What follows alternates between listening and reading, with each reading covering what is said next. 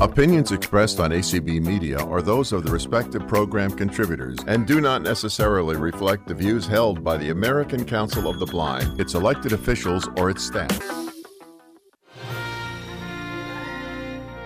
This is Sunday Edition with Anthony, a news magazine show featuring human interest, in the spotlight, movers and shakers, and the news and happening that affect all of us in and out of the ACB community.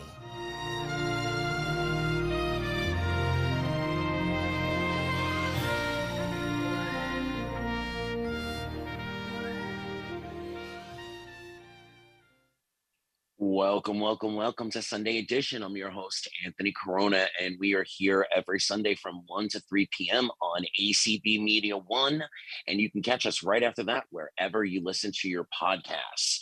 I do have some show announcements first, and that is that for the next 3 weeks, Sunday Edition will be, 2 of those 3 weeks, Sunday Edition will be on repeat.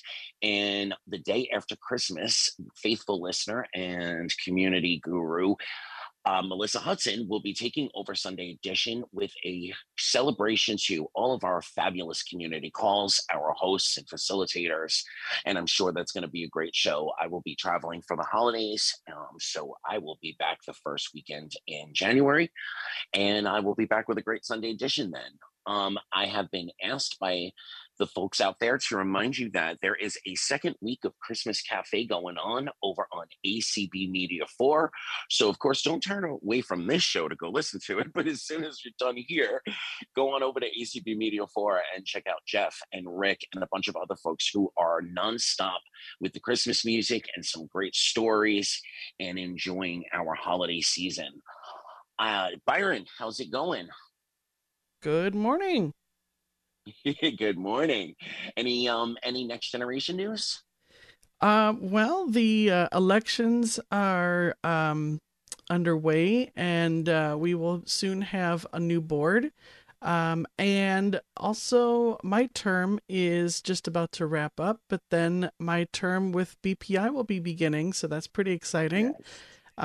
Programs is hard at work at trying to come up with new and exciting programs for you. Our program that we have every month, Saturday Night Live, we do social entertainment events, and then we also do educational events during the week. So keep an eye out on Next Generation's email list and Facebook group and website for more information about what that affiliate is up to.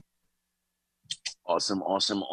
And if you did not listen to last week's Sunday Edition, it was all about traveling internationally, a little bit domestically, but mostly internationally with your guide dogs and all of the CDC regulations, as well as forms that you have to fill out, both from the USDA and the DOT transportation form. So if you haven't checked that out, please go to wherever you get your podcasts and type in ACB Sunday Edition with Anthony Corona and check that out, as well as a lot of our past awesome shows. I saw that Belinda Collins came in. Welcome to Sunday Edition, Belinda. Did you have any announcements that you wanted to shout out? No, I'm here with Cheryl.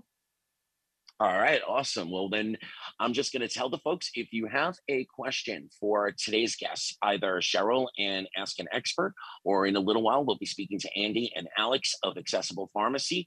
You can find the announcement on the ACB conversation list, or you can go to the Facebook community group. I actually didn't put an announcement out for this week's show, but if you look down the list for one of the other Sunday Edition announcements, it's always the same Zoom information.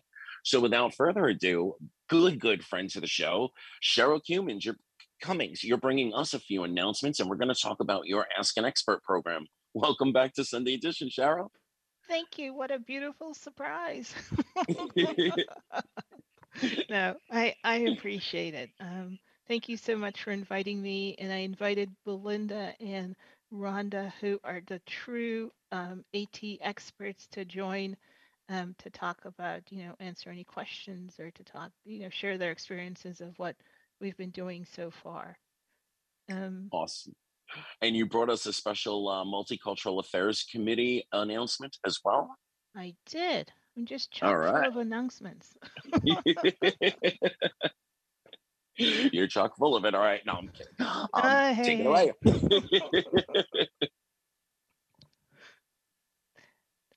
So do you just want me to talk about Ask an AT Expert? Sure. All right. So when I'm not volunteering with the ACB or the Bay State Council of the Blind, my sort of real life is I run a nonprofit called Our Space, Our Place. We're based in Boston. We're terribly small. And we do a few things. We do an after school program for kids who are blind and low vision. And part of that includes a career exploration program. We've also done a few things with adults. We've done some introduction to coding with a focus on like HTML, CSS, and JavaScript. And as we've sort of looked around in the sort of COVID period, we've been thinking about our organization and wondering maybe what we should become over time is an organization that, we don't do everything, but that provides some programming for folks who are blind or low vision sort of across the lifespan. So one of the things we started is this Ask an AT Expert. And certainly it's open to kids, um, but it's also open to adults. And our aim was to basically provide opportunities for people to come and to just truly ask a question.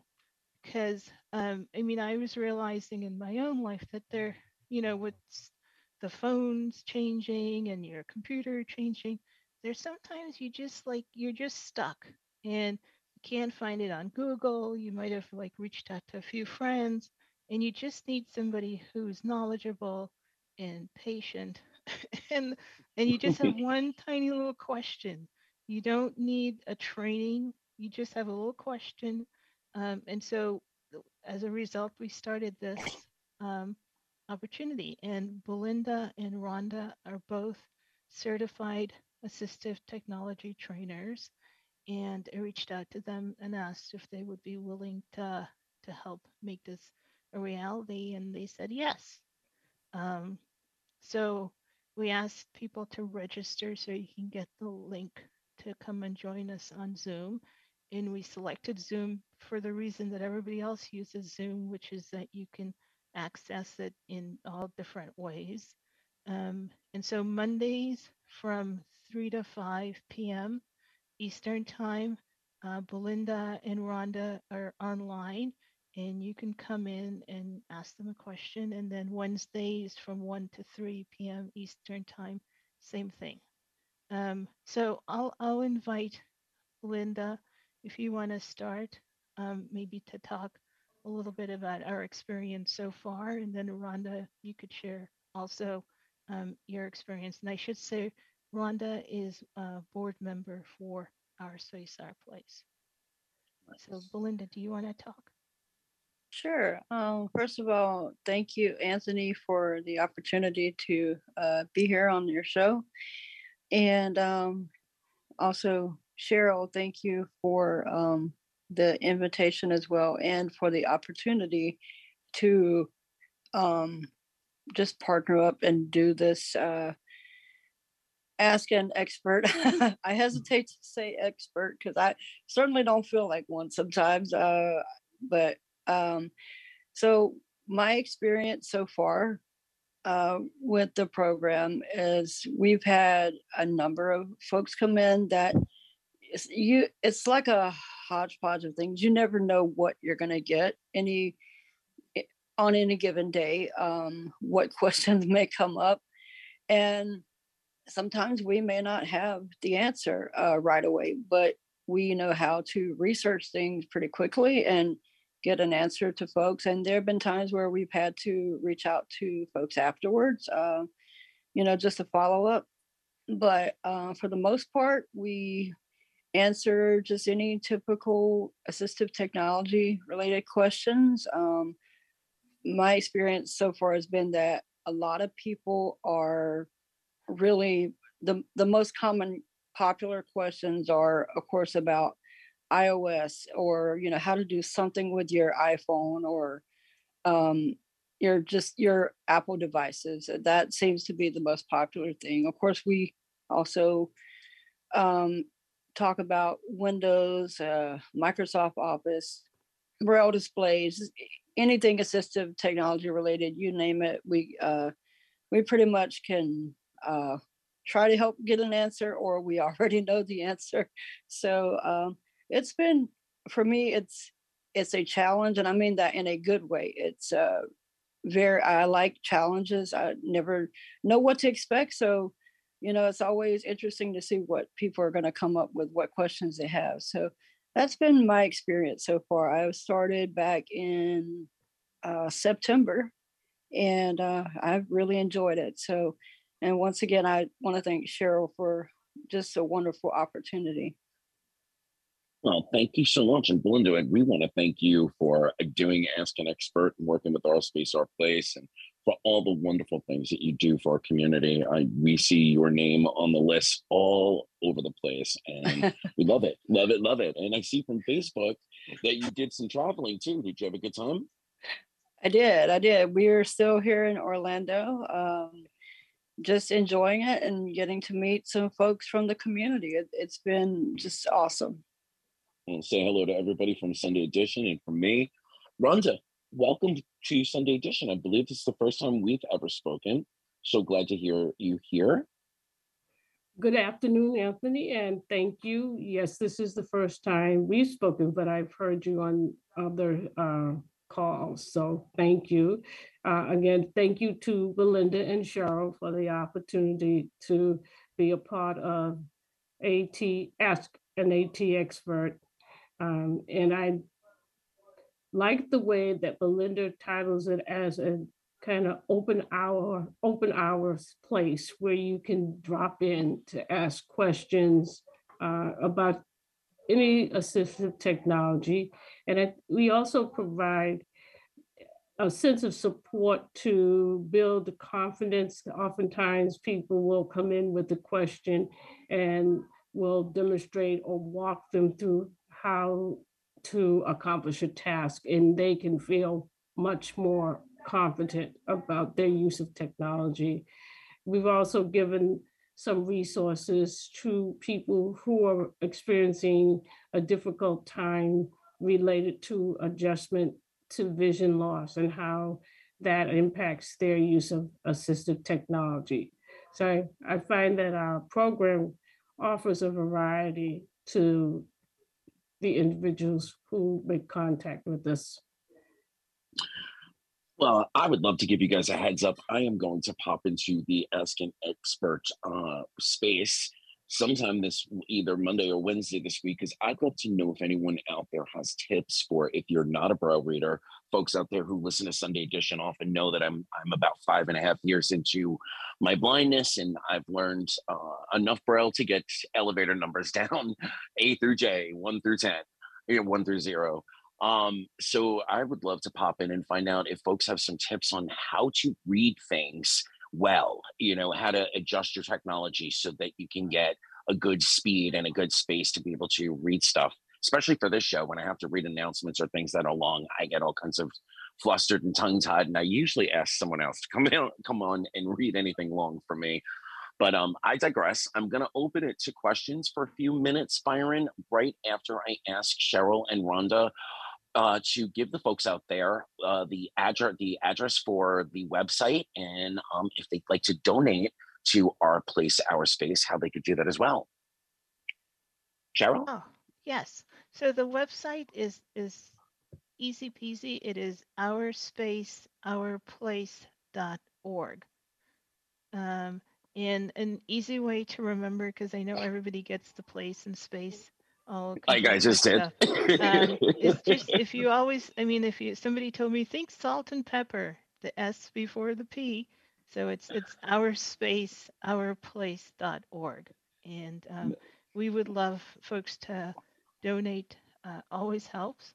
And we will put up the registration link to the Ask an AT Expert. So, and I gotta say, Rhonda and Belinda are being so modest over these few months. I mean, they're correct. Like, we don't know who's going to show up and what question we're going to get, but I'm always just blown away by the way both of them are so knowledgeable about assistive technology.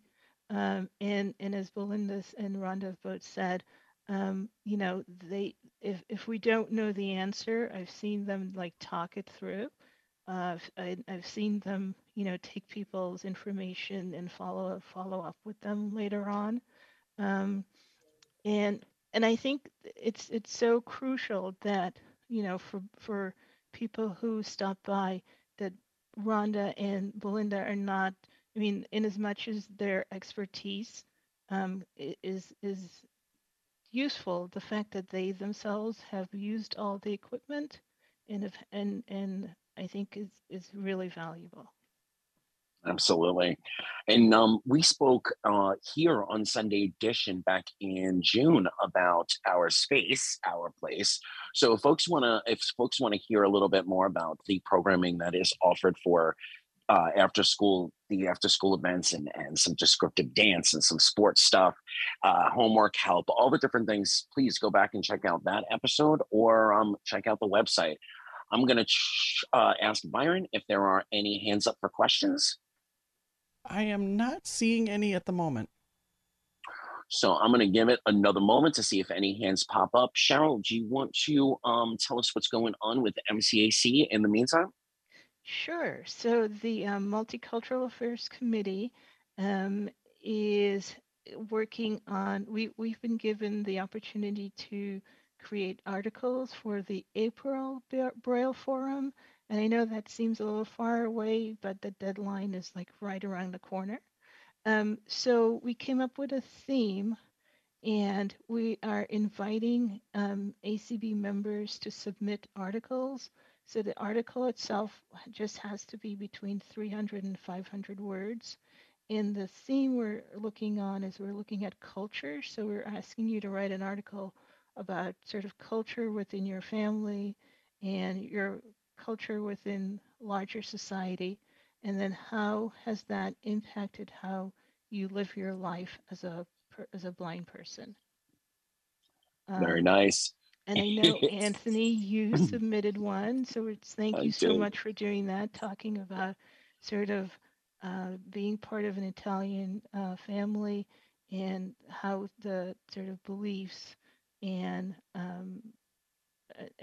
ideas of the family, how that has helped you as you've, you know, gone through your journey into blindness. Yeah. So that was pretty awesome. I am definitely looking forward. I love the Braille Forum, but I am definitely looking forward to April for that. Byron, let's do one last hand check. All right, let's see. We do have one hand, and this is Jane. Jane, go ahead and unmute and ask your question. Okay, can you hear me now? Yep. We can. Okay. I love my computer, but I am feeling stuck about all the other possibilities for where things are. I don't know the difference, in all honesty, between a podcast and a this or a that, and how you find all these things. And so I'm wondering where the best source outside of here is, because I think maybe it'll take too much time, but I would like to know where to go to get some answers and how to put them on my computer. Oh, I'm going to jump in real quick and say Monday and Wednesday afternoons is a great place to start. And you can always go to acbmedia.org for anything. All of the podcasts, Tuesday Topics, Sunday Edition, Visibilities, all of the different convention programs, anything ACB related is under acbmedia.org. And then you can also click on the streams and listen live right through your computer. But I'm going to ask Belinda, as an expert, if you can throw out one tip for Jane and then welcome her to either Monday or Wednesday afternoon. Yeah, Way to put so her on the spot. that's okay. So one resource that I've found, and I know this is just kind of a standard answer, but I don't know if you are comfortable using YouTube at all. But one place I have found on YouTube, there are several resources out there on YouTube that will help you to, it depends on what you want to know about your computer, certain things. So if you type in specific words, then yes, it will bring up. And I always try to add in blind or visually impaired in the search. That way you're getting Specifically geared. response. Yeah. Yes, for the visually Yeah. impaired. So that is my one tip. And then obviously come to our space, our place, our ask an expert on Mondays and Wednesdays. On Monday from 3 to 5 Eastern, or 1 to 3 Eastern on Wednesday. And we will definitely do our best to answer any questions you have. Okay. And Jane, I will forward you the link that they post in case you don't get it, and make sure Thank that you you. have it. Is Thank you. Cheryl, is it the same link for both Mondays and Wednesdays? Yes. Yeah. All right, So awesome. so once you register, you'll get the information, and then you can just use that whenever you want to come in, be So, it a Monday or a Wednesday. so when you say once you've registered, what do you mean by that?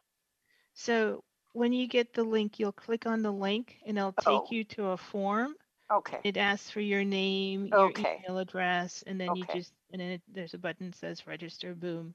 And then you'll get an email with the information.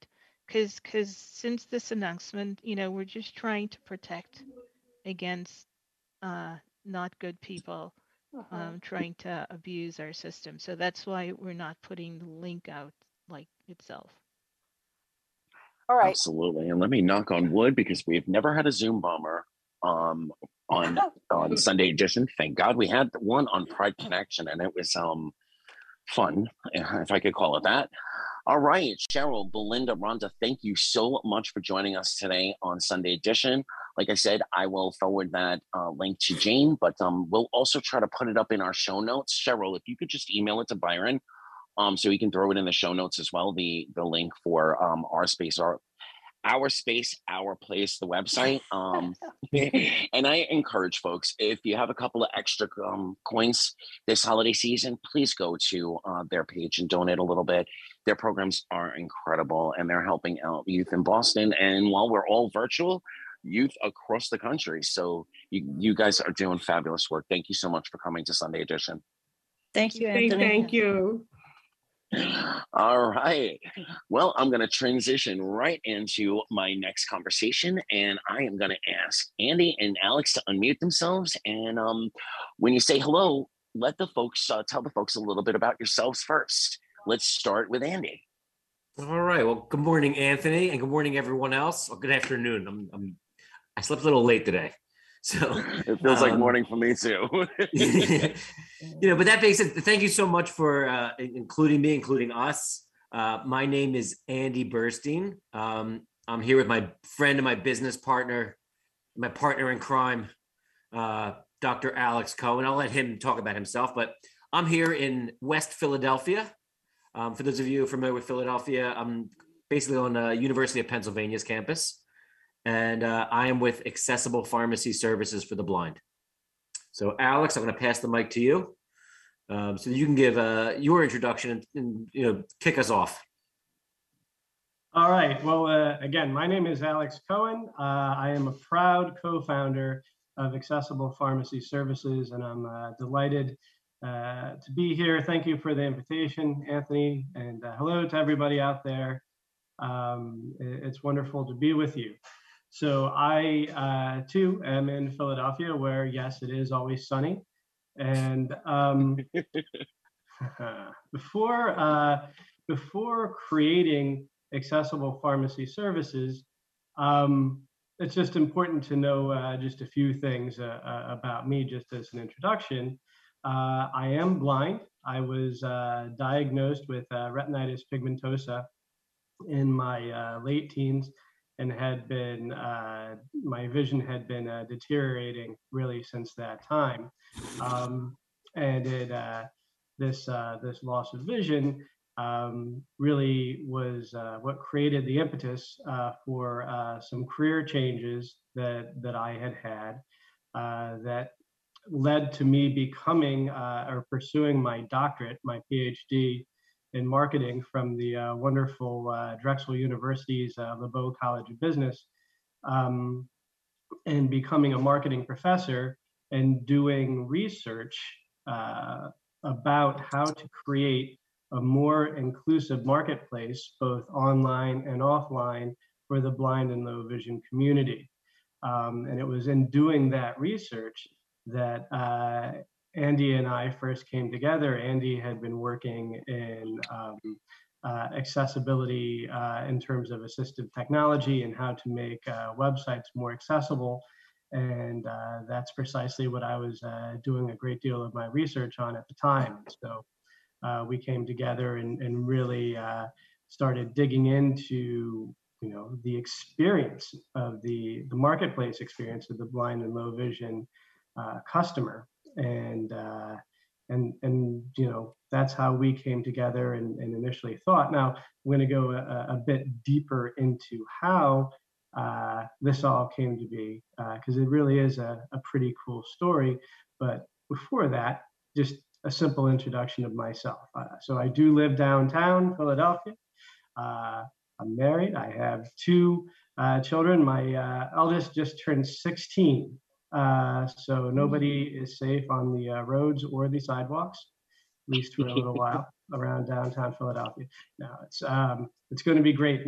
I think my wife is really excited to have another driver in the house, because so much gets put on her. And although I do have a valid Pennsylvania driver's license, I don't drive. I don't do that. But I just think it's kind of funny that the spinal cord doesn't touch the brain of the state agencies, and somehow I have a valid driver's license. I'm internally laughing at that. I still have my driver's license. I think it just expired this past September. But that is something I'm not willing to give up yet.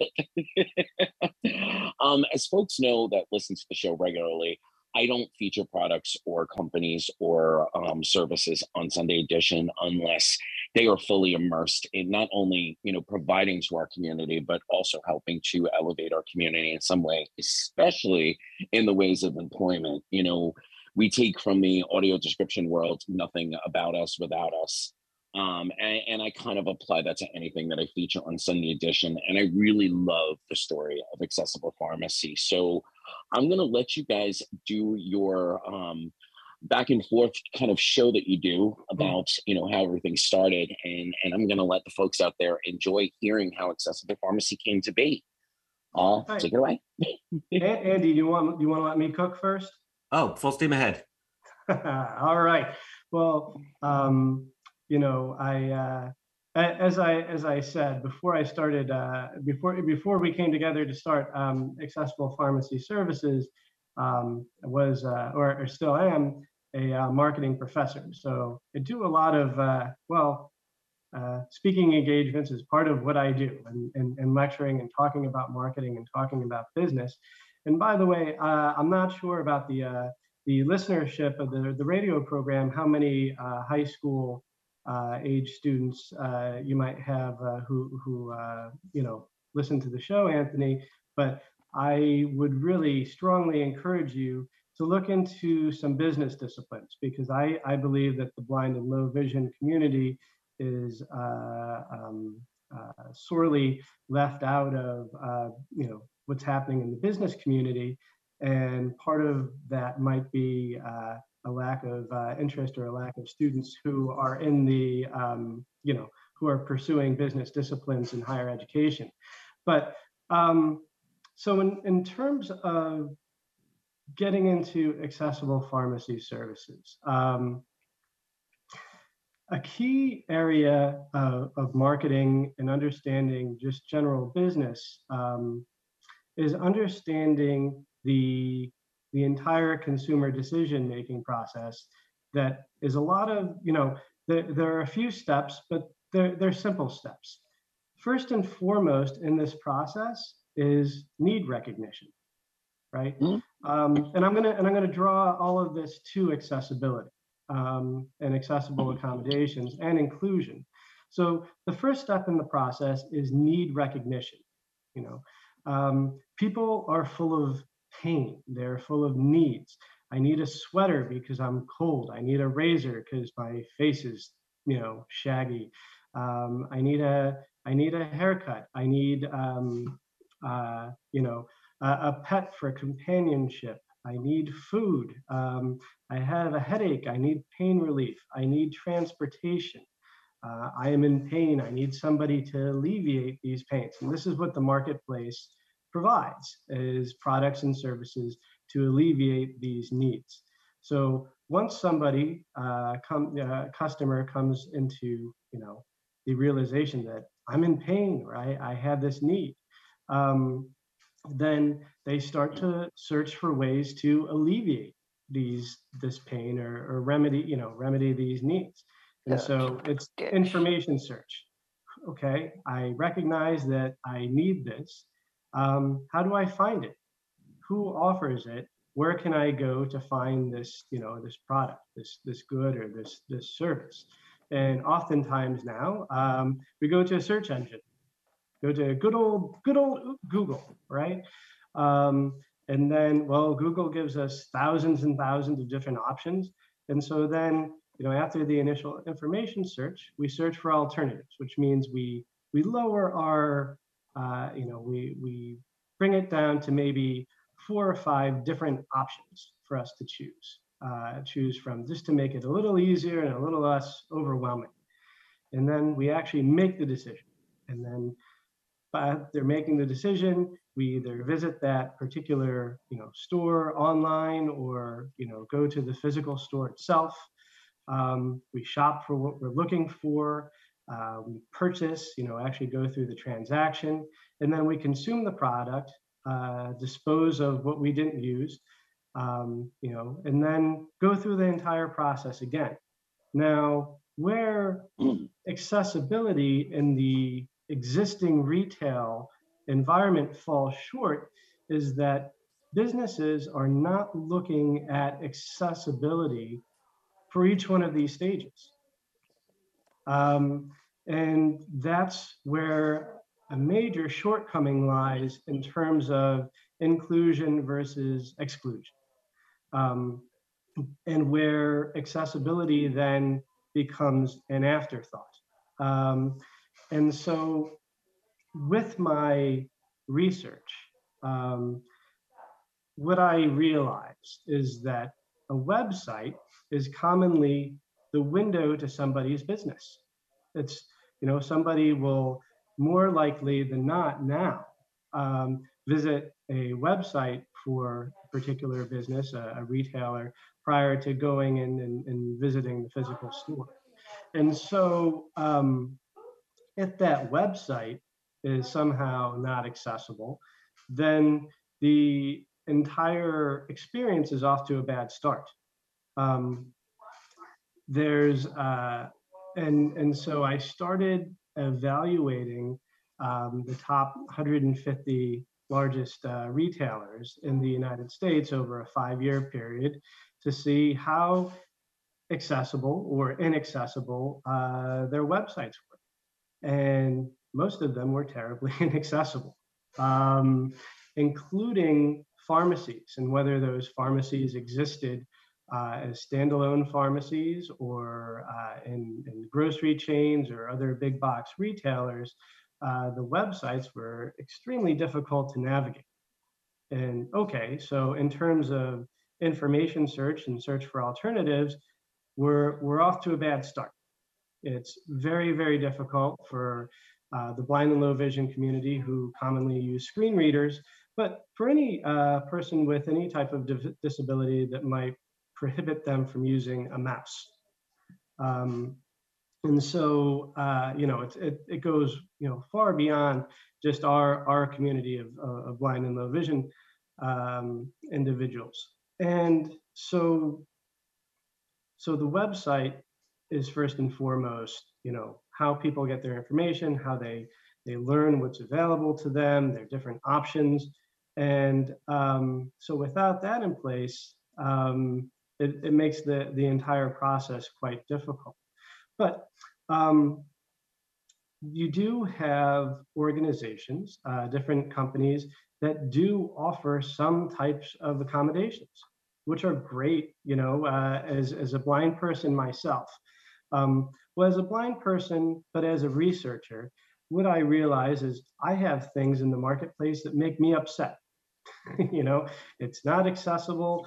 And frankly, I get pissed off and I get frustrated by it, and I jump up and down and I scream, and then my wife or my kids calm me down a little bit, and whatever, and we're back to where we are. But I also realize that my experiences are my own.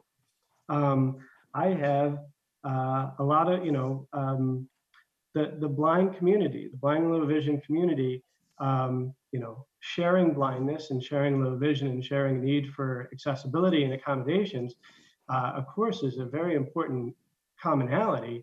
But it does, we're so different in so many ways. We have different levels of support at home. We came to our blindness in different ways at different times of our lives. We have different skills, education, income levels, levels of technological agility and tech savvy.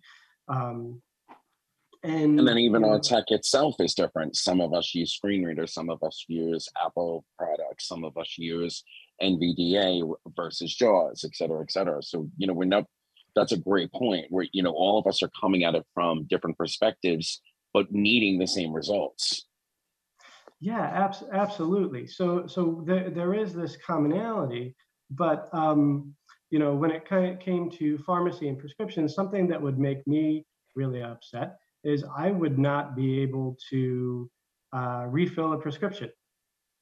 It was just bananas trying to type in, some 25-digit code into a phone. But I was very lucky in that my wife of 17 years now was is still a nurse, but was a neonatal intensive care nurse, so taking care of the preemie babies. So she, really took over those responsibilities in our house.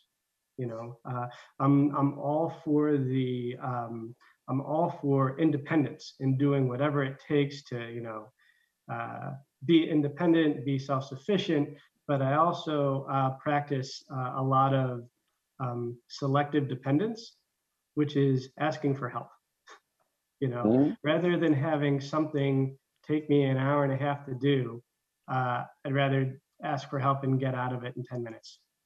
In some ways, just because my time has become really valuable. The time that I have to do things that give me joy, or spend time with my children or my wife. I'd rather do that than I'm really independent, but I don't have time to do anything else other than be independent.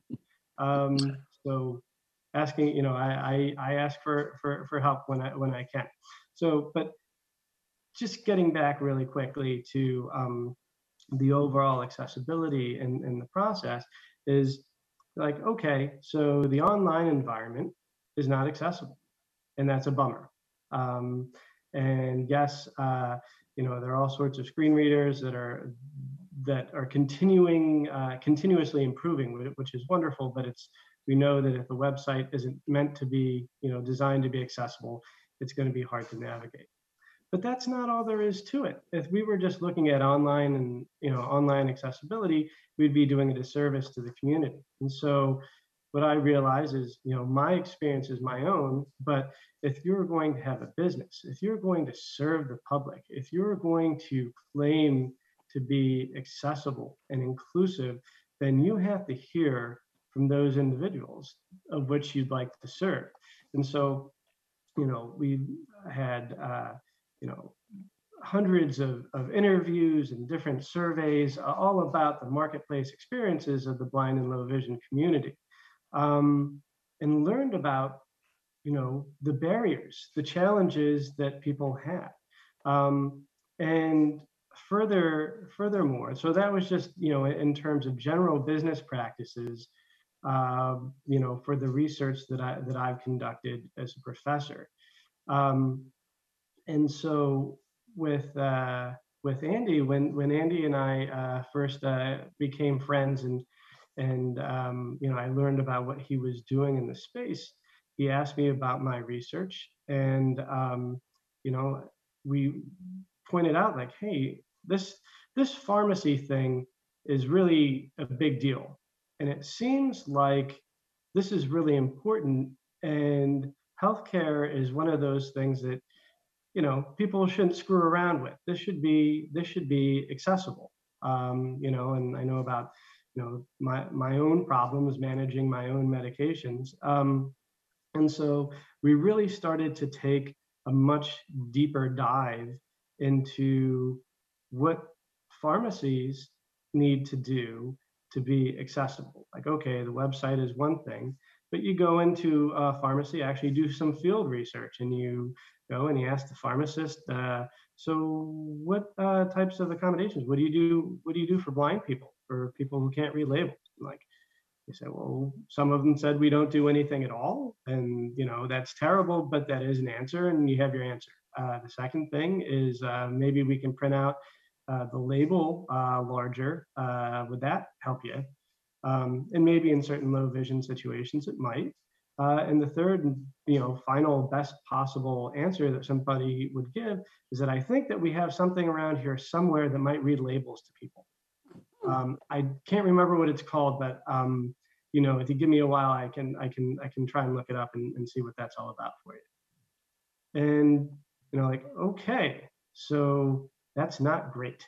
We're not off to a great start here in terms of how pharmacies are caring for their blind and low vision patients. And so then Andy and I, after much deliberation, how could we do this? How could we actually make this happen? And we realized that if we're going to start a pharmacy, Andy is not a pharmacist. I am not a pharmacist. Before becoming a marketing professor, I was a hotel general manager in Philadelphia. And then as my vision just deteriorated, I really sought a career change and went back to school and pursued that new goal, that new dream. And what we realized is we needed to find somebody who understood about accessibility and special needs, and how we could come together and bring the talents of somebody with a very high clinical expertise, high clinic, a real professional clinical footprint, but also who could understand accessibility and might have been on their way, but just didn't necessarily pursue the blind and low vision or people with disabilities as as a real true potential market segment worthy of pursuit. And that's where we found our new dear friend, our Chief Medical Officer, Dr. Jason Barrett. So Andy, why don't you tell them a little bit about Jason? Oh, absolutely. That was a great explanation, Alex. Everything you just said. I'm glad this is being recorded because I want to quote you. So our third business partner, Dr. Jason Barrett. So Alex and I spent a great deal of time meeting with different healthcare groups and pharmacy groups and pharmacists, so that we could take our business plan and give it some legs and actually take the market, take it to market. We ended up meeting up with Jason, and there were a few things we liked about Jason and what ultimately led us to joining forces with him. One, he was local, relatively local. He was based in suburban Philadelphia, about 40 minutes outside of the city. Two, we hit it off with him, like socially. Alex and I found that we were compatible with him. We were able to speak freely with him. We liked him. But most importantly, Jason has his doctorate in pharmacy. He spent the first 30 years of his career focusing on the concept of personalized medication for people with like intellectual disabilities and cognitive disabilities. Sometimes these people lived independently. Sometimes they lived in group homes, such as assisted living facilities, old age homes, group homes for people with intellectual disabilities. And his entire model and methodology for helping people live healthier outcomes was based upon, really understanding the individual patient. What were their specific needs? What were their specific challenges? What was their support group like? And basically building a medication management, diabetes management plan for that individual. It was very unlike the traditional pharmacy experience where, I'll oversimplify it. An individual, takes their prescription and their credit card and their insurance card, and they walk into the pharmacy and they go to the pharmacist's counter. They hand the pharmacist their information. The pharmacist hands them their medication and they leave. And that works. And that works really well for some of the big pharmacy chains. And they do it really well. And that's why they're worth billions of dollars. But for an individual that has, I'm sorry, go ahead. No, I agree with you. And, as you were saying that, I was thinking back to my very, very early childhood where my grandmother, still had a personal pharmacist. It was part of, the weekly routine. Mm-hmm. When she went to buy bread, she stopped in the pharmacy, and that pharmacist was, her subject matter expert. What do I do for my kid's rash? What do I do for this? What do I do for that beyond buying the prescription? And that's what's left out of the chain pharmacies. But I'm interrupting. You go on and continue. No. That was a perfect like addition to what I was saying. You're right. When I'm 52 now. When I was a kid, similarly, we used to go to a local, for lack of a better term, mom and pop pharmacy. And I remember my mother had a relationship with the pharmacist. And, I remember like he used to say hi to me. I would say hi back to him. I would browse the comic books. But you're right, at the big chains right now, and this is, like I said, this is no disrespect to the big chains. They're great companies. There's a new pharmacist behind the counter every week, and that personal connection just doesn't exist. And so, when coming back to Jason, when Alex and I met with Jason, we're like, he's our guy. Jason was like, I understand the challenges, at least conceptually, that people who are blind or have low vision can face. And similar to how Jason breaks down the needs of an individual with a cognitive or an intellectual disability, we need to break down the needs of a blind or low vision individual. What is this person's level of eyesight? How do they come to their blindness? Who else is in the home with them? Or is there a caregiver taking care of them? Or are they a caregiver taking care of children, a spouse, a partner, a parent, a friend? Can they read Braille? If so, what's their level of Braille proficiency? Are they comfortable with technology? Do they already use apps that maybe we can leverage? We're very agnostic to solutions. Our whole thing is like, let's try to figure out what works best for the patient, and let's either develop that solution ourselves, partner with an existing company out there that may have a solution that works really well.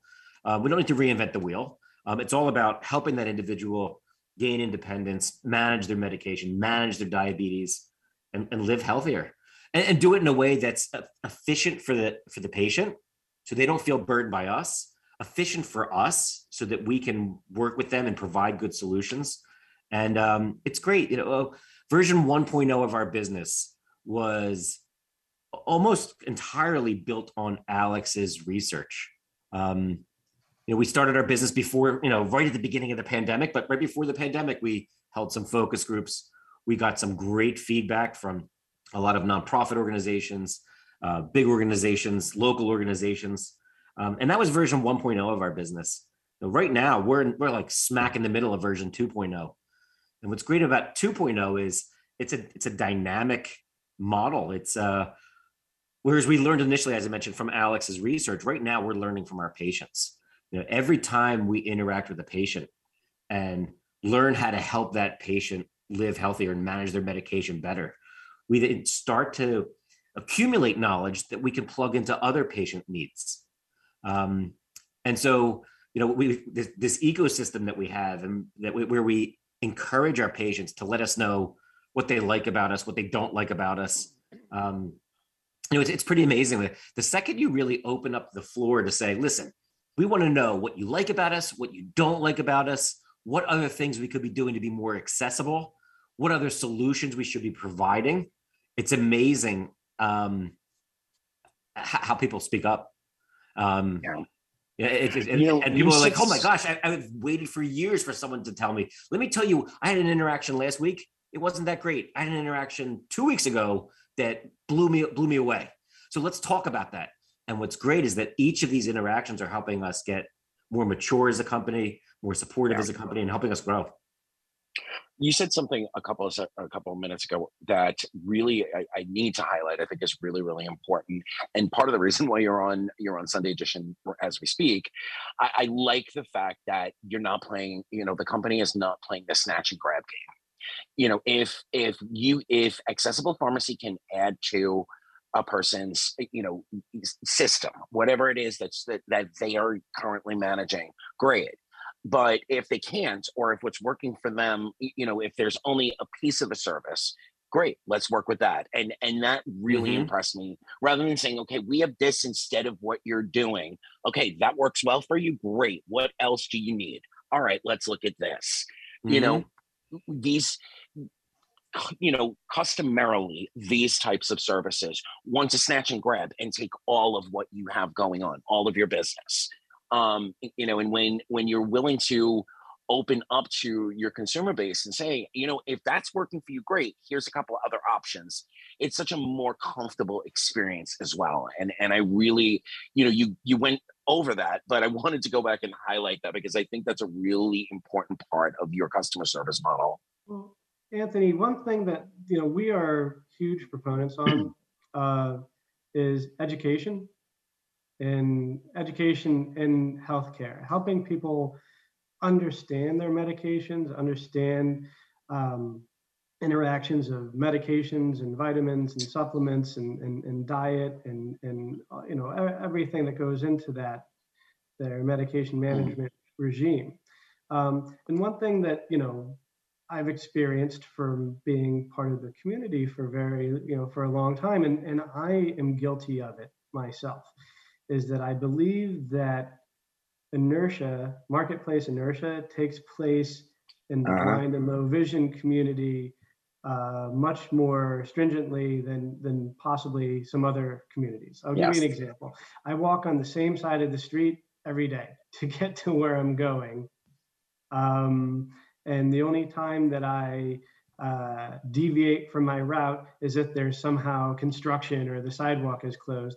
And then I avoid that side of the sidewalk for the rest of my life because I think it's closed. Or you go to places that you feel comfortable. And they might not always be the best places or the most accessible or what have you, but you end up going there because you know where it is, you feel more comfortable, you know where things are a bit. And so for us, being a newer in the marketplace, trying to help the blind and low vision community understand that, hey, yes, this other pharmacy might have an app that reads labels, which is great. Do they do anything else? Or is it just that? Do they offer Braille, different types of Braille or large print? Do they have lots of different, packaging or medication, organization methods? Do the people on the other end of the phone understand what a blind and low vision patient might be going through? So For example, you talk to some people on the phone and they're like, okay, well, this is how you use this. You go over to the right and you twist the red button to the left. And I'm like, I don't know what the hell you're talking about. I don't have any idea what you're telling me right now. This is not helpful. Or also, do they help benefit the community? I'm not just here to say differences between what exists out there and what we do, but I think being blind myself and Andy being a long-time ally of the community, our sales force, our business development department is primarily made of blind and low vision salespeople, including we have blind and sighted people who work in our customer care. We want to develop opportunities for people in our community for jobs and education to get more involved in business and in healthcare. We are very proud of our college internship program for blind and low vision college students. Are you part of the community? Are you trying to make it better, or do you just have an app that can read labels and that's it? Yeah, in the promo for the show, I termed it a concierge service. I don't know if you guys actually term it that way for yourselves, but I felt like, going through some of the process so that I'd have some knowledge. I do my research every week. I felt like it was a very holistic approach. What else are what are your other needs? How does your regimen fit in with your daily life, et cetera, et cetera? What other mobility aids? The conversation was vast and expansive. And you're not going to get that waiting online at a CVS. And like you said, there's, the big box pharmacies of our world are amazing at times. But, especially during the pandemic for me, they became too cumbersome to want to think about. I was presented with an option for something called the blister pack. I'm sure you guys know exactly what that is. Most of our listeners probably do. Early on in the pandemic, and I was like, oh yes, thank you.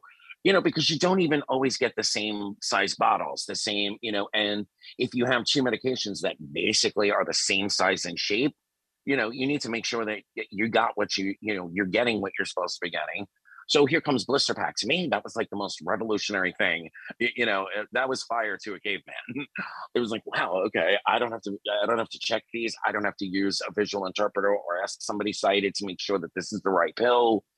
And I'm digressing, as I'm known to do, or my listeners know. I can go off on tangent after tangent, but I loved the whole holistic, full life experience approach. So do you want to talk a little bit about that?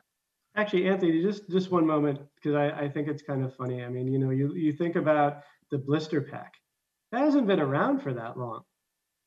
And it's an ingenious invention. And we absolutely offer those, and they have, different, when you were talking about independence earlier versus, how much you have to do and where, I thought to myself immediately 3 things. Pick your battles, blister pack, and oh my God, the blister pack gave me, 8 hours every week of less stress. If I really thought about it, how much time in the morning, how much time in the evening, et cetera, et cetera. And that was, I feel like the blister pack does take a certain amount of the independence away. You have to have that one piece of faith and trust that the pharmacist didn't screw things up. And as far as I know, I've never heard of anyone that did, thank God.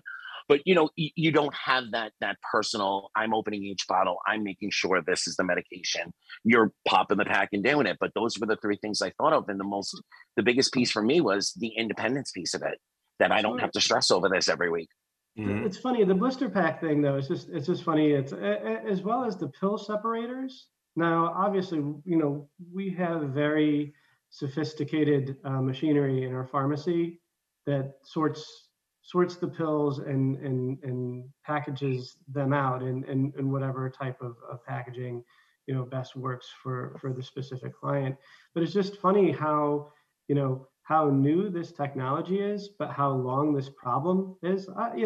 But hey, look back in history. I mean, we've only had wheels on luggage or wheels on trash cans for 30 years.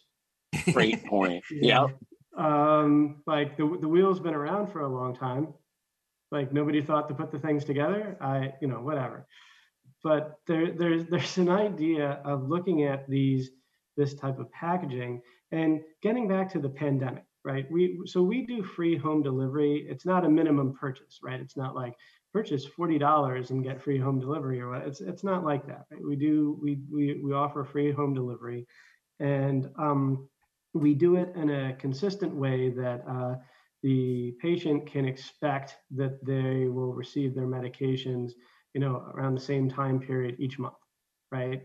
And when we sort the medications, now we can add over-the-counter vitamins and supplements and things like that to go along with the prescription regimen, whatever works best for that individual patient. But it's not just about independence, Anthony, it's about time, right? Mm-hmm. Sorting pills sucks. Yep. It's not very much fun. Also, what's not fun? Going to the pharmacy, especially during COVID. I don't know about the rest of you. I'm not really very good at social distancing. And there are tons of things that I would rather do than take public transportation or SEPTA paratransit or anything like that to a pharmacy. I'd rather have it delivered to my home, prepackaged, pre-sorted, not have it cost me anymore, and have more time to do things that bring me joy. Like I mentioned at the top of the program, I have a 16-year-old. He's going to be off to college soon, and I have every vision of the future that he's going to want to get as far away from my wife and I as possible. Get married someplace far from us, have our grandkids across the country, and I'll see him once a year, and that'll be the end of it. So I'd rather have time now. I'm sorry, that was a lot to drop on the audience. But we'll talk about this offline, Alex. Now that I hear your anxiety coming through. I'm very happily in therapy. Anyway, the idea of doing things that bring you joy, as opposed to spending additional time doing things that you don't really want to do when there's a better option out there that can help you. Like, hey, I want to go in that direction. I want to take a closer look at that. In my business, there's something called burying the lead. And there's a sentence in that whole paragraph that is the lead being completely buried. No extra cost. We're definitely going to need to talk about that. And I want to just remind the folks that not too long from now, we're going to start taking questions. So if you are listening and you would like to join us with a question, hit up the Facebook community page or any of the ACB email lists and click on the Sunday edition Zoom. It's the same Zoom every Sunday. So if you have it in your email box from last week and you don't want to go searching, just click on that when you can join us. But let's unbury that lead. No extra cost is also really, really, really important in our community. Alex? Oh, absolutely. Well, so there's a few things that we understand at Accessible Pharmacy Services. And it's not just a matter of research, it's a matter of being in the community, caring about the community and talking with people. We understand that I think is the unemployment rate and the blindness and low vision community still hovering somewhere between 70 and 75%. That's what the experts tell us. Yes. I believe it is. So we know that, finances are a factor as well, but we also know that a large part of our community have lost sight due to age-related eye diseases, and our seniors and are on fixed incomes or are really solely depending on Medicare, Medicaid situations to help them with their health care. And so we are incredibly adept at working with Medicare and Medicaid to help people. We do accept all insurances. Now, copays are determined by the insurance company. It is not determined by the pharmacy. And so what we have found is in the vast majority of cases, people's copays and costs for being with Accessible Pharmacy would not increase. But we wouldn't really know that until somebody calls, because frankly, there are thousands of different insurance programs out there, and we just don't know. We just don't know until we can look at it. And it's not really anything that we can put on our website or anything for information searches, because it's such a vast chasm of like, how would you even put that information together?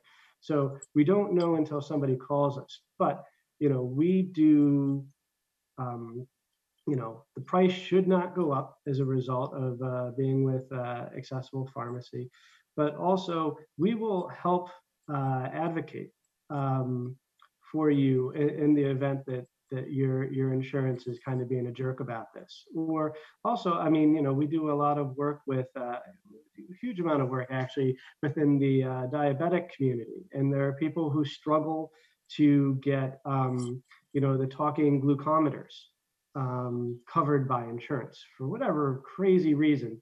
But that's something that we try to advocate on behalf of our patients for, that, hey, look, we are offering a service that this individual patient could really benefit from and probably result in healthier outcomes. And you're giving us a hard time about this. Like, come on. So, that's something that we work hard on a daily basis to do, to try and keep those prices, reasonable, and for insurance companies to cover, what they should cover. And sidebar question, but I think important. What about those times when the insurance company is being a jerk, as you so aptly put it, about certain medications? They're not covered, or they're only partially covered, et cetera, et cetera. You guys advocate on behalf of those folks and those situations as well, right? Well, we certainly do our best, right? Unfortunately, we don't have the final word. And sometimes the final word is unfortunately no. But it doesn't mean that we don't try or don't stop, we'll stop trying. But we understand that there are cost considerations and, and what's manageable for people. So I'll give you another example, Anthony, is that some people really have a pretty complex medication management regime, taking 30 pills a day, 40 pills a day. They have AM, lunchtime, PM, bedtime, all this stuff. They need all sorts of sorting and organizing. Well, we really can only do that in 30-day supplies. It would be an insane, immensely huge package. It would be overwhelming for somebody to receive a 90-day supply of those types of medications. And so, when you get into those types of situations with certain copays and insurance companies, that's where we really we try to work with the insurance companies. Look, this is really going to help this person. They need these accessibility accommodations, and it's an impossibility to do this in a 90-day supply and monitor the medications and monitor their outcomes and the patient progress efficiently if we're doing a 90-day supply. So again, it's for each individual patient is just that. They are unique. They have their own medication support systems, maladies, comorbidities, insurances, and so each individual patient presents unique opportunities for us to learn more, to advocate more, and it helps strengthen the argument of why accessible pharmacy services is necessary, because we're doing things to help the community as opposed to just offering one solution that's not really going to get you all the way there. Absolutely.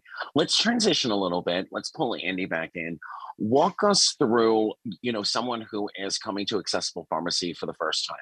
What is the experience like, and how can we be best prepared to make sure that we can maximize what we can what we can receive from Accessible Pharmacy services? Oh, sure.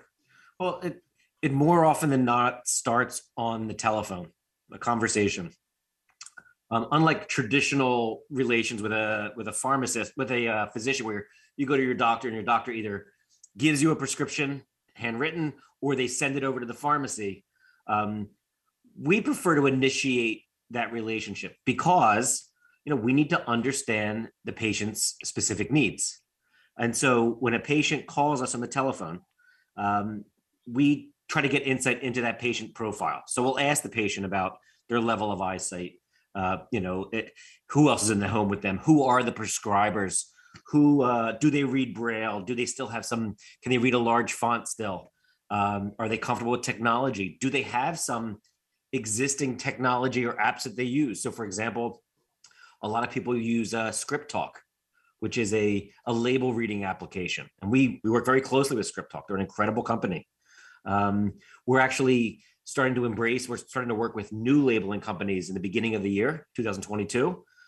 There's a company called WayAround, which makes similar technology as ScriptTalk, but they target consumers so that people can label products at home with these stickers and labeling applications.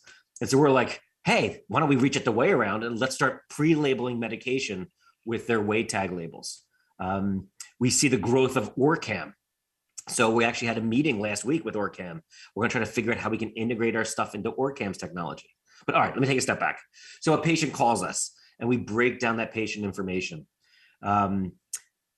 We then do a few things, and it takes us about a day or so.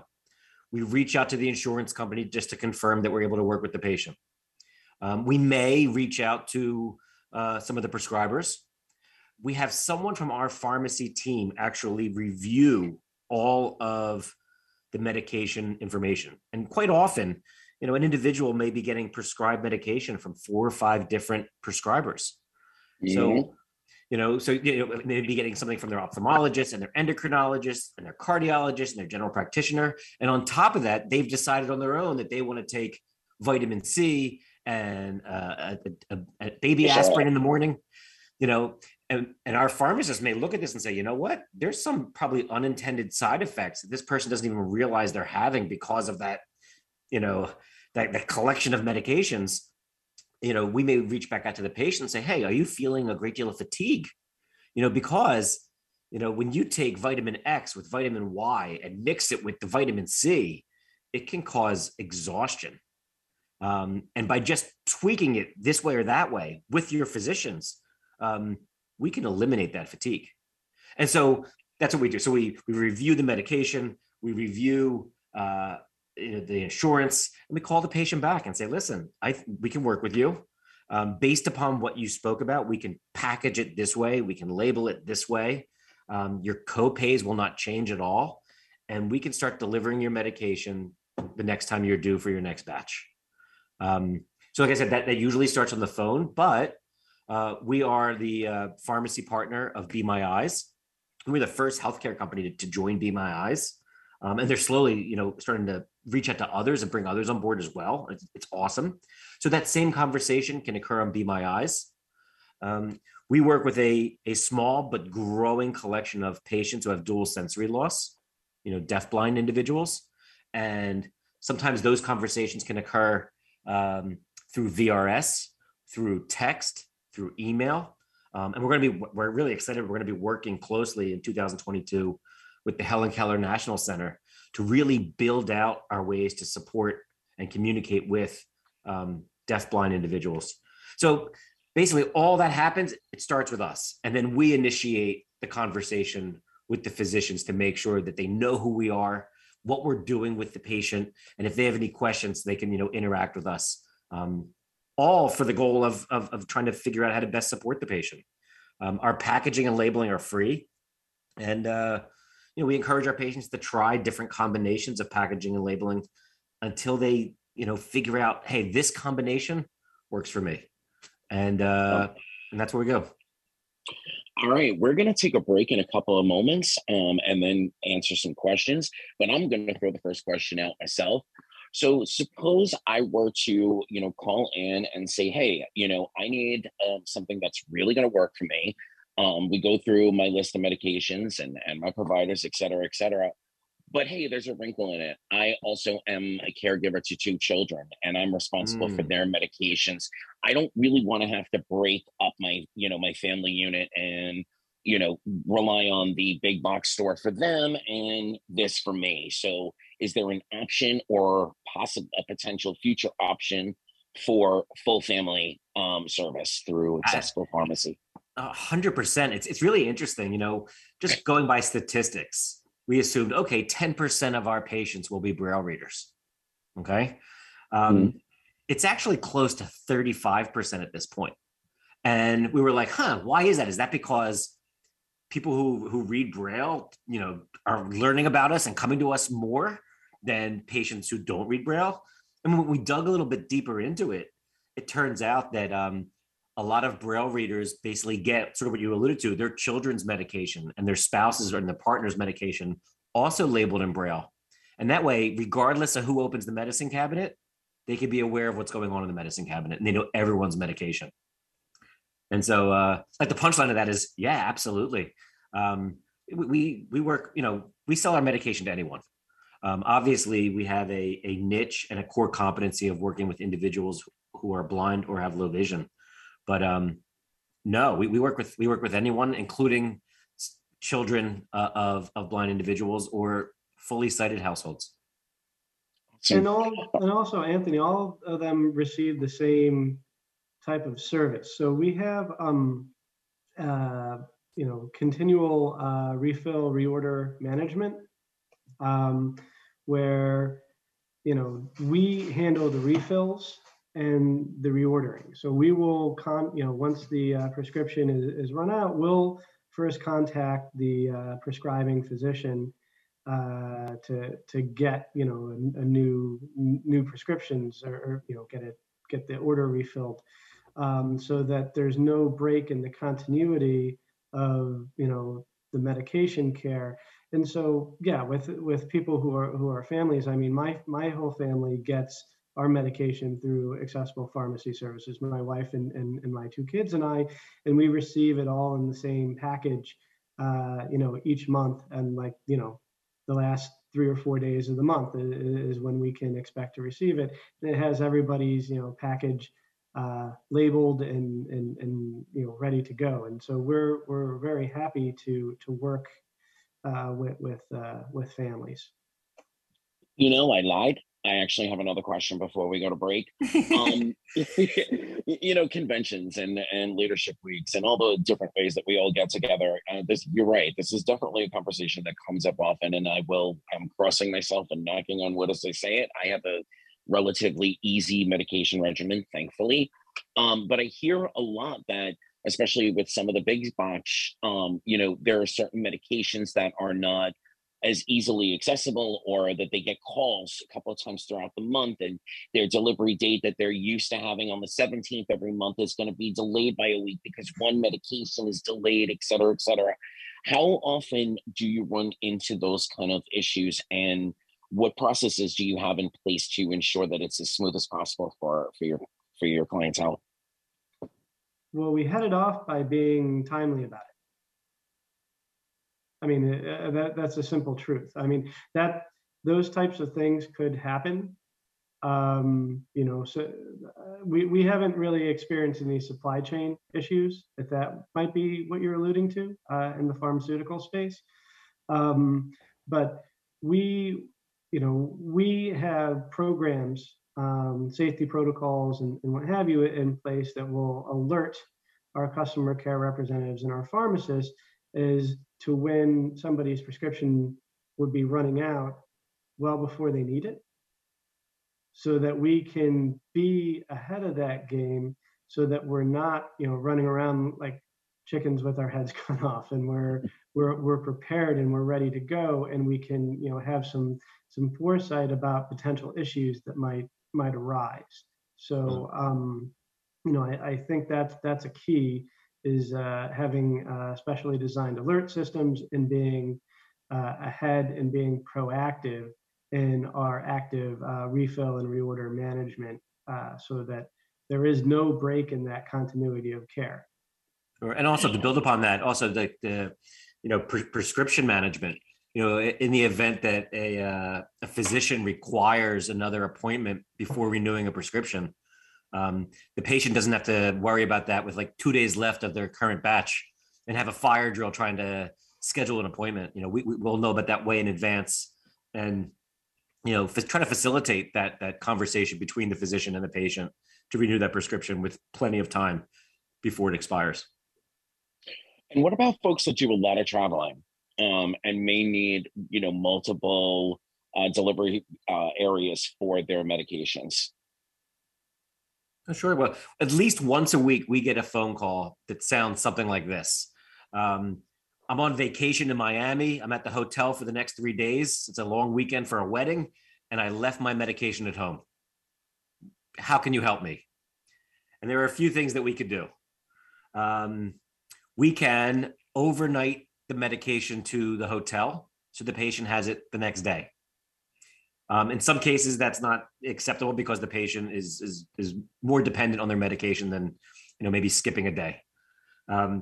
In that case, we will try to contact, we assume the role of we are the pharmacist of this patient, and we will try to contact a local pharmacy near that hotel, knowing that we have all their records and insurance and everything, make the purchase on behalf of the patient and give the patient the opportunity to either have it pick it up at that pharmacy or have the pharmacy deliver it to the hotel so that patient can get the medication ASAP.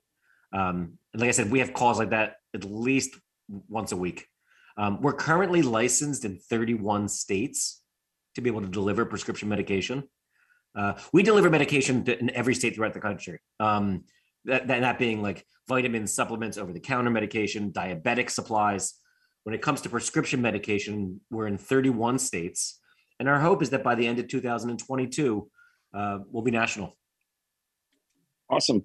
So Byron, we're going to take a quick break, listen to a promo or two, and then we'll come back with questions for Andy and Alex. The following programming has been made possible in part by the generous support of BITS, Blind Information Technology Specialists. An affiliate of the American Council of the Blind, BITS provides career development for computer professionals. For over 50 years, BITS has been on the forefront of industry, promoting and advocating on information access and technology that improves the quality of life for people who are blind and visually impaired. Learn more about BITS programs and how to become a member by visiting their website at www.bits-acb.org. To sign up for our announcements, send a blank email to radio-announce plus subscribe at acblists.org. That's radio-announce plus subscribe at acblists.org. All right, you're listening to Sunday Edition with Anthony. I am here with Alex and Andy from Accessible Pharmacy, and we're going to open it up for questions. Byron, who do we have with our first hand? All right, let's take a look. It looks like Jane has a question. Jane, go ahead and unmute.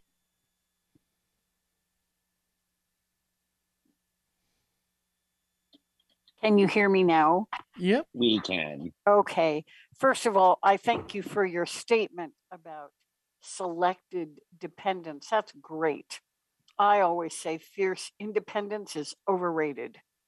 And, interdependence is incredibly useful and helpful. I am pleased by your overall taking on the whole pharmaceutical lineup of how to get things done efficiently. And that's my comment. I don't have a question. You're answering them every time I think of, this is when I want to ask them. Then you answer it. So you're mind reading. So I'm just going to listen, but I really appreciate your comments. Thanks, Jane. Thank you. All right, who's up next, Byron? Okay. I see Zelda with their hand raised. Zelda, go ahead and unmute and ask your question. All right. I believe I can be heard. Yes, you can. Welcome back to Sunday Edition, Zelda. Yes, it's good to be here. I'm really interested in the subject at hand today, and I was just wondering, and I quickly pulled up your website. Was not able to see exactly if there is a list of the states that you cannot deliver to. And it might be easier to give us the 19 that you're not yet enabled to do rather than the 31 that you can. I'm from North Dakota, and I'm guessing we're probably one of the ones that you cannot deliver to. Well, a few things. First of all, there is a page on our website. There's a tab called Service Area. I'm actually looking at it right now because I know we're in one of the Dakotas. And as it turns out, we are licensed in South Dakota, not North Dakota. Well, maybe we can advocate so that you can get your foot in the door in North Dakota also. This sounds really wonderful. I tuned in a little late, so I'm anxious to listen to the podcast to hear the beginning of the presentation, but always interested in ways of making things accessible for everyone. And thank you for what you do. Oh, thank you. Interesting. You speak about advocate I want to give a shout out to the Missouri Council of the Blind. There was one state where we got rejected. And the rejection was based upon the letter they sent back to us. By the way, they cashed our application fee for a few $100s, but they sent back the rejection. And the rejection message was, we have in-state providers for the service that you are offering. So we wrote a subsequent letter back, and there was in much greater detail about the population that we serve and the nature of our business. And they emailed back a relatively terse response about like, nope, we consider this case closed. You are free to apply again in 12 months. And we have a relationship with some individuals who are at the MCB. And I called one of them up and I was like, hey, I just want to give you a heads up. We got rejected from Missouri. And he was like, that's not acceptable. We'll get back to you. And the entire executive committee actually took it upon themselves to identify the deficiencies at some of the existing state pharmacies that were referenced. And long story short, within 24 hours, the state got back to us and approved us. And so it was a perfect example of, collaboration within the community, working with the community to advocate to the state, to get services that benefit, the blind and low vision community. Right. And we'd be happy to do that. I might reach out to one or both of you and see what it is that we can do in that regard. I don't know if you've applied to serve people in North Dakota or not, but I'm not sure, but we'd love to connect offline and put our heads together. Okay, great. Absolutely. Thank you. Hey, Zelda, before you run off, Alex, Yes. Andy, Zelda is walking from North Dakota, well, virtually sort of, to our convention in Omaha in July. And I just wanted to catch up since I have you here. How's it going? Well, I'm about halfway there. I'm start over. Wait, explain this again. Well, I'm not literally walking. What I'm doing is walking enough miles that it all adds up to the miles between my home here in North Dakota and Omaha, which is 453 miles. Wow. And I started after convention this last July. And I will be doing some of that because of the inclement weather. Right now, we're having gorgeous December weather here in North Dakota, but we cannot count on that continuing.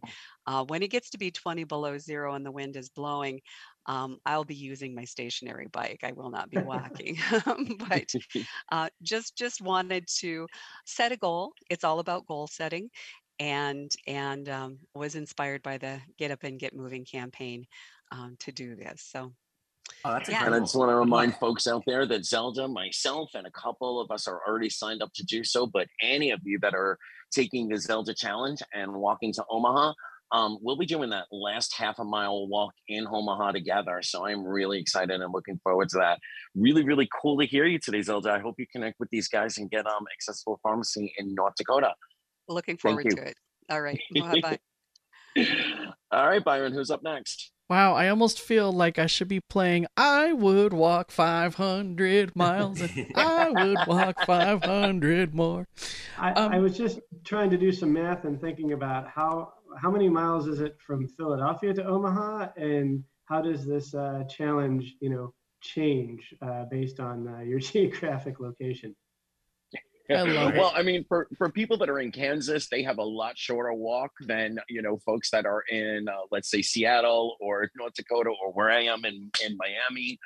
So I guess, if you're a lot closer to Omaha, you can maybe triple or quadruple the miles to make it a level playing field. But I think it's more just the idea, the Get Up Get Moving campaign is a 3-year arc that the American Council of the Blind is working on, and it encompasses so much. You were talking about diabetes earlier, and they're doing a lot in the diabetic space, advocacy wise, but most importantly, just getting us up and getting us moving. Some of us throw out, a dance tune every couple of days to the list to inspire each other just to dance around the kitchen or the living room.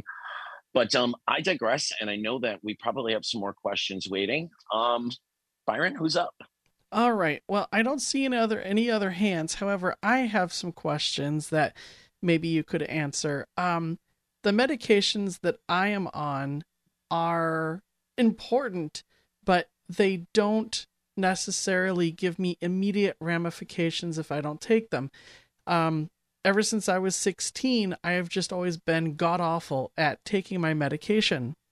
I've tried setting alarms. I've tried setting reminders. I got PillPack a couple years ago because I thought having perforated packs of pouches of pills would help, and it has a little. But when you're taking Synthroid and blood pressure medication, it's incredibly important that you take it, but you don't wake up the next day feeling like crap if you don't. And so I've just struggled with this for so long, and I'm wondering if your organization has any techniques or packaging differences that would make it easier for me to get on the ball and take my medication more seriously. So a few things. First of all, we have the exact same machine as the PillPack. So, and I use it myself. I love it. But I'm very aware of your challenge. It's interesting. I have that challenge myself, and my son's a freshman at college. So we had to set him up for this. We're actually looking into trying to develop some technology, an app or some solutions that can automatically remind people. There are some apps out there that exist. A lot of them are free for smartphones. For my son, the way I set it up for him is we set an alarm on his phone based upon his courses when he has to leave for school. And every day, 7 days a week, his alarm goes off and reminds him to take his medicine. For me, I take it right before I go to bed every night. And one of the things that I do to help remind myself is, and I use the pill packets myself. I do it in the morning. I take it. It's part of my daily morning routine, which is I brush my teeth, I take my shower, I put my clothes on, I get my other son up, I make him breakfast, and I put my medication out for the night. And what that does for me is it's almost like gives me like a check and balance. Because in the event that I forget to do it in the morning or I'm rushed and I just don't have time to do it, then I obviously hope that my evening reminder goes into effect. But it's twice a day that I'm reminding myself to take my medication. So sort of what you alluded to is like, that's it. Like you have to keep trying things until you figure it out. The fact that it's on your radar is awesome. Yeah. We'll keep you updated as we develop some solutions, but I would argue just like keep trying different things. There are a bunch of really cool apps out there that may be helpful. Also, our pharmacist might recommend some different mnemonics to help you how to really integrate it into part of your routine. Like before you do this, you have to do this, and I mean they have all sorts of ideas to try and help people become more compliant patients. As Andy mentioned, I mean one of the things that I'm very eager to try to help design would be a reminder system that would be interactive, through the smartphone to remind you to take it. And then if you, once you have taken your pill or your pills, you would respond to that text. And that would then be trackable. And we could, track the compliance levels, the actual compliance levels of our patients, at least, to the best of that application's ability, but also maybe at the end of a month of 100% compliance, you get some kind of reward or a card or something, something nice. Yeah, a car? Some card, like an affirmation. I was going to say, did you partner with Oprah recently? Maybe that will be the grand prize at the end. Yeah, the grand prize at the end of the year is a self-driving Tesla. Okay, I'm going to start taking my meds every day now. Exactly. Actually, something that you just said was really helpful. Just set 2 reminders, because what happens to me is I have a reminder every day at 5 p.m., but a lot of times I'm not home yet, or I'm sitting at the computer editing a podcast, and I'm like, a lady, cancel, stop, whatever. And okay, I heard that alarm. I'll get to it, and then I forget. So, maybe 2 reminders would be helpful, just so that I have that secondary, hey, did you take your meds? Oh, yeah, that's right. That's a good idea. Awesome. What's interesting, when I leave my meds out in the morning for the nighttime, I leave it next to my phone charger, because I can't forget to plug my phone in at night. It's like, that's like hardwired in my body. And so inevitably, that's my ultimate check and balance. So leaving it out in the morning, putting it next to my phone charger, and I'm pretty compliant. Somebody, knowing Byron as well as I do, if somebody wrote a comedy song about making sure you take your medications, it would be stuck in a loop in his head and he'd never forget again. Maybe we'll reach out to Steve Martin and see if he's available. Yeah, there you go. Take your meds every day, and at the end of the year, you get to meet Weird Al. Yeah, there you go. I love it. I actually met Weird Al. FYI, I met Weird Al. I love it. This is going where. Come on, we got to hear the story now. Byron is probably the world's biggest Weird Al fan, so we've got to hear it. Oh, I'll qualify that I was on an elevator with him once, so technically I did meet him, but it was pre-pandemic, so we both had our masks off, and I got to enjoy a good 20 seconds on an elevator ride with Weird Al. That's so cool. That's awesome. Let's do a quick hand check and see if anybody pops in with a question. All right, let's see. I am not seeing any hands at the moment, but I will definitely alert you if anything pops up. All right. So in the meantime, you guys mentioned, you've been friends for a long time. Can you give us a little peek into how you actually met and how the friendship developed a little bit? Sure. Well, so we both live in the city. We have kids around the same age.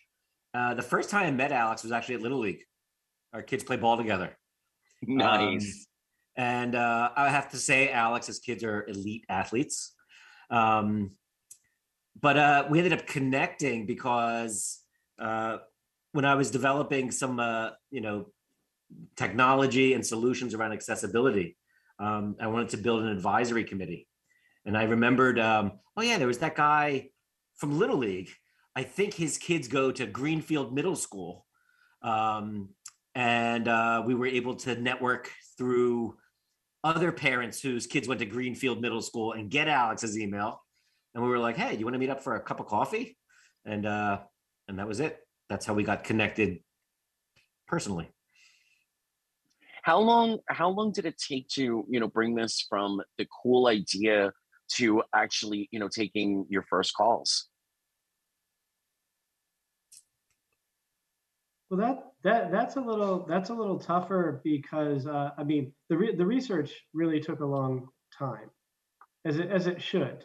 You don't want to rush those types of things, and you want to make sure that you have a well-balanced approach. And I think it did take us quite a bit of research and dedication to find Jason, to find that partner who really did pursue clinical excellence and who understood and was enthusiastic about the idea and what we were trying to do. So, the initial business development, I would say we were probably a year and a half to 2 years in the making before we were ready to take our first phone call. Cool. How many states did you start off in versus the 31 now? I think we first got started, Alex. You remember? I think it was maybe like 4 or 5.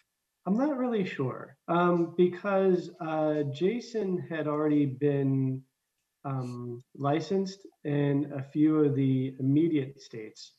And then we had sought licensure in 50 states, all 50 states. There are ways to do that. And there are certain states that came on right away. And then every week or two, we would find out that, hey, we just got approved in Hawaii. I'm like, I call that business trip, you know, or, you know, different states around the country. So it was just kind of happening slowly, where like every week or two, we would pick up another state. And then we're like, hey, when is Texas going to come on?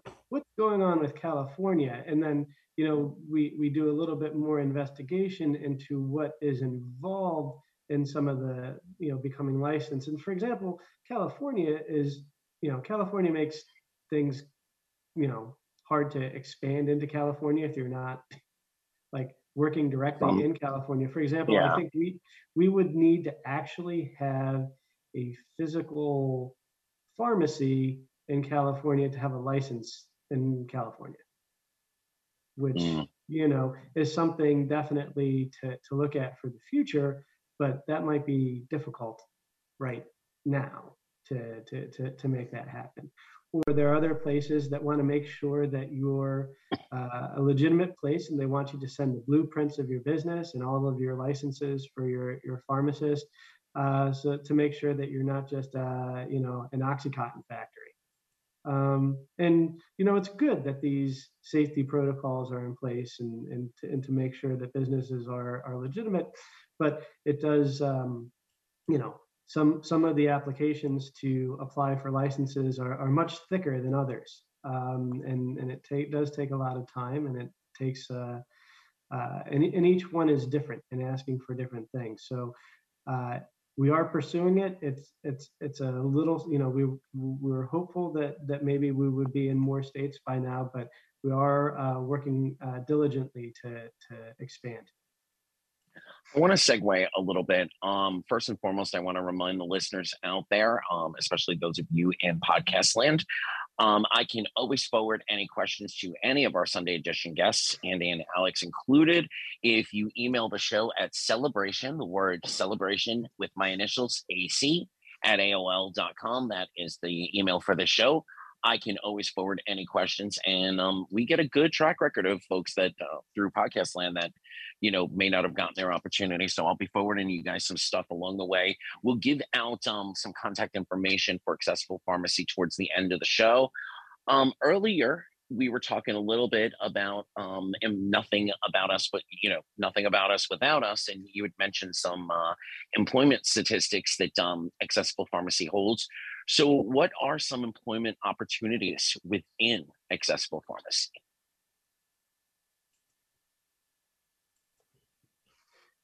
So as we expand into different states, we would be looking for business development specialists. We do have opportunities for customer care representatives, but those are localized positions to Pennsylvania. Yeah. And then our internship programs are also, you know, typically looking at the tri-state area students, and well, actually, our last interns were actually from Visions in New York. I believe, right, Andy? Great program. We're looking to expand the internship program next year, including, you know, as I mentioned, we're going to be working with the Helen Keller National Center. We'd love to have a deafblind intern as well. And at some point in 2022, we're looking to bring in within our care coordinator team, someone who's an American Sign Language interpreter, who can help us communicate more fluidly with some of our patients who are deaf. We currently use VRS, Video Relay Services, which is basically an on-demand sign language interpreter system, but it'd be nice to have someone in-house who can really help us communicate more efficiently. Awesome. Byron's going to let us know if we have any questions along the way. Without using anyone's specific name, can you tell us about one or two interesting situations that, you know, medication wise, that you came up with some great solutions for? Oh, I can share one totally. Since you asked. And yes, we're not going to share a name. Actually, if anyone wants to go to our website, there's actually a blog post about this woman, because she agreed to let us share her name. And you know, as we mentioned, you know, we we're creating patient profiles about individuals who have unique challenges. And this is a patient profile that for us was really like, was fascinating. A woman contacted us. She is blind and she's losing her hearing. She is legally deaf. And she, growing up, was an athlete. She's diabetic, but over time, as her eyesight deteriorated, her ability to manage her glucose was much more challenging for her. And she reached a point where she was not able to compete in athletics anymore because of her inability to manage her diabetes. And just fast forward a little bit, we worked with her over the course of a few months to try different kinds of solutions to figure out how she could get to a point where she could manage her diabetes better. Long story short, we nailed it. We ultimately and collectively, it was us and her daughter and her endocrinologist and multiple people from our pharmacy team were working on it. And ultimately we got to a point where she was able to manage her diabetes, and she competed in this summer, late spring, early summer. She competed in the Senior Paralympic Games in New Jersey, and she won 4 medals. Nice. And so that was like, for us, it was like a celebration. It was as if like we helped Michael Jordan win the NBA championship. It was like such a collaborative, exciting victory for all of us. Most importantly, obviously, for her. Wow. Thank you for sharing that. Because I think that that's a concern that a lot of folks out there have, that their specific needs feel so very individual. They feel so very, I might be one of the only ones out there that have this specific set of needs. And I love the fact that there's that personal touch. There's that person on the other end of the line that knows all that they need to know about you and your regimen, and et cetera. And when a challenge comes along, I mean, things change. You go to the doctor and, hey, you've got high blood pressure now, you're gonna have to start this, or hey, this might be because you have this allergy and this will help you. I know I recently added fish oil to my regimen, and it's not in a blister pack, it's an extra bottle. But at some point, I'm gonna work that into getting that in so that I don't have to go and open that extra bottle every day. Sure. Hey, we could put that in your blister pack for you. We'll talk offline. Absolutely. But if anyone wants to read this woman's blog, our website's accessiblepharmacy.com. And I think it's the second most recent blog post. Alex, on the research side of things, what's exciting you in this space right now? What are some things that you're looking at for Accessible Pharmacy? Well, one of the, a lot of the research that I do academically is for, theoretical consumer behavior of how people react to different things. And, one of the more practical research things that we're working on right now, or that I'm working on in collaboration with Accessible Pharmacy, but also with some other advocacy organizations that we're collaborating with, is that I'm looking for how to improve job search and career opportunities in the retail marketplace for the blind and low vision.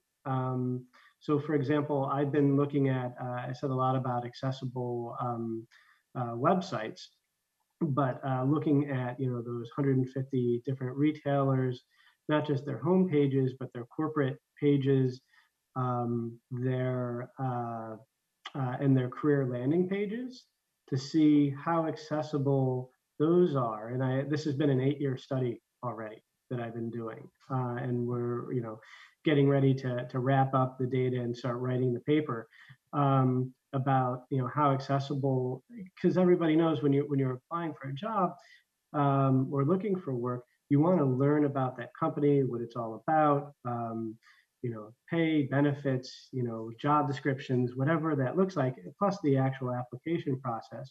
So we're really looking at the accessibility of that over time, and how, especially over COVID, the COVID era, Now, how, what effect or hiccup or blip would that cause? But also connecting that to DEI initiatives. The diversity, equity, inclusion is it's a wonderful catchphrase for the past couple of years, right? And everybody is working very hard to make strategic plans, DEI, right? Is there any action to it, right? Are they actually putting their money where their mouth is, or is it just nice to say that you have a DEI policy? So we're actually looking into saying how many people who are blind and low vision, but also from the overall general, people with disabilities, do these organizations hire? And and it's doing this type of research is a lot of work, but it's incredibly gratifying. You think that it's going to help a lot of people and create quite a bit of illumination, and maybe help bring that unemployment level down by making job searching, especially within the retail environment at least, more accessible and more inclusion. And again, making these companies put their money where their mouth is and actually hire people from our population. I would love to. You may have already connected, but if not, I'd love to connect you with some of the folks from our employment task force. I think you guys would have some great conversations. And every year at convention, they put on, a lot of different programming to combat that 70 to 73% number. I'm going to sidebar into a different kind of story. Recently, I went into one of the national diagnostic companies because I needed to have some follow-up testing based upon a doctor's appointment. And I want to get everything done as early as possible in the day. So I was there at 6 a.m. is when the doors opened. And I'm standing there waiting for someone to acknowledge me. And it felt like there was no one actually in the outer waiting room or right behind the desk. And all of a sudden, the kiosk spoke to me. If you're blind or low vision, do a 3-finger swipe down so you can register or put yourself in the queue for your testing. And I was like, oh man, that's another conversation whenever we gather all of the inaccessible kiosks, wherever they be. And I'm thinking to myself, why isn't every single touch screen a 3-finger swipe down availability that it'll start talking to us? Why isn't that universally out there? Yeah, that is great. I could really use that at the Wawa here in Philadelphia when I'm trying to order a sandwich. Too, let alone these terminals, these self-assessment, self-diagnostic, or just whatever it is, like having those be more accessible. And I have to ask you, Anthony, didn't that make you feel good? Didn't that make you kind of feel happy that you were wanted and welcomed as a customer, and you were like, hey, they thought about what to do in case somebody who's blind came and needed this service? Didn't that just make you feel just a little bit more included, a little bit better?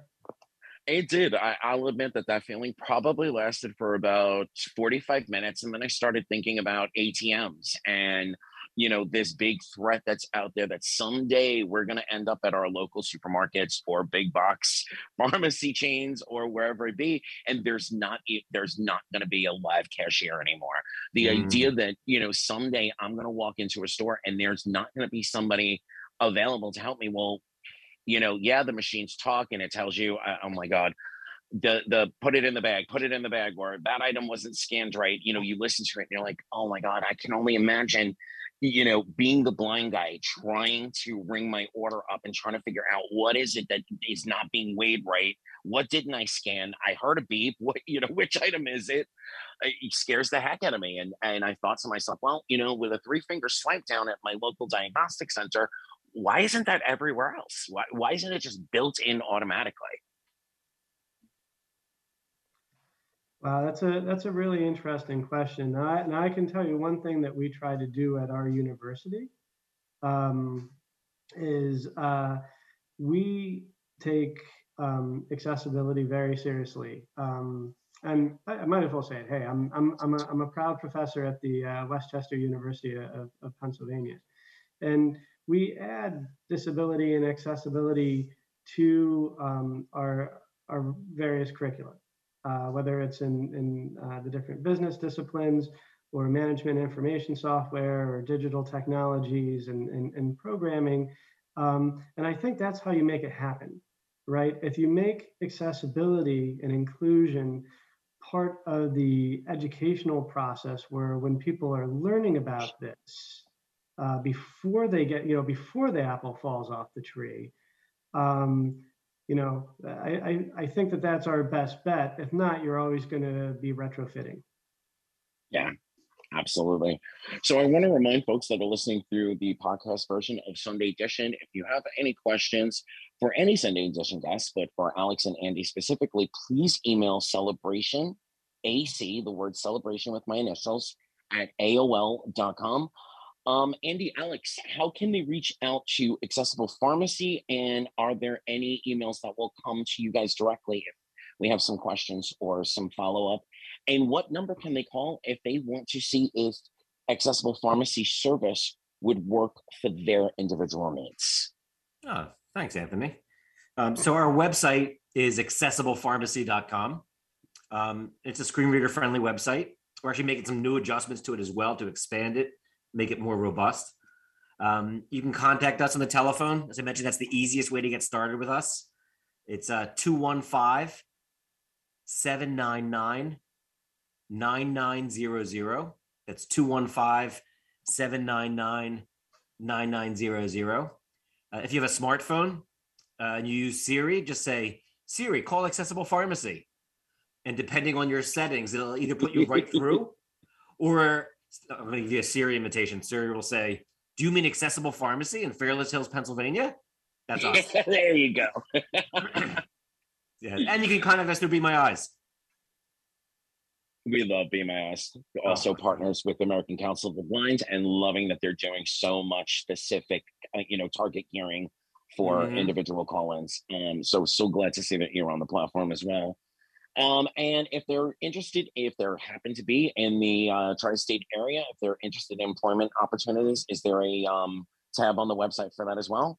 Yeah, I think right now we just have we're asking for resumes for internships, but the catch-all email, if anyone emails info@accessiblepharmacy.com, it goes to the pharmacy, but I also get a CC copy of it as well.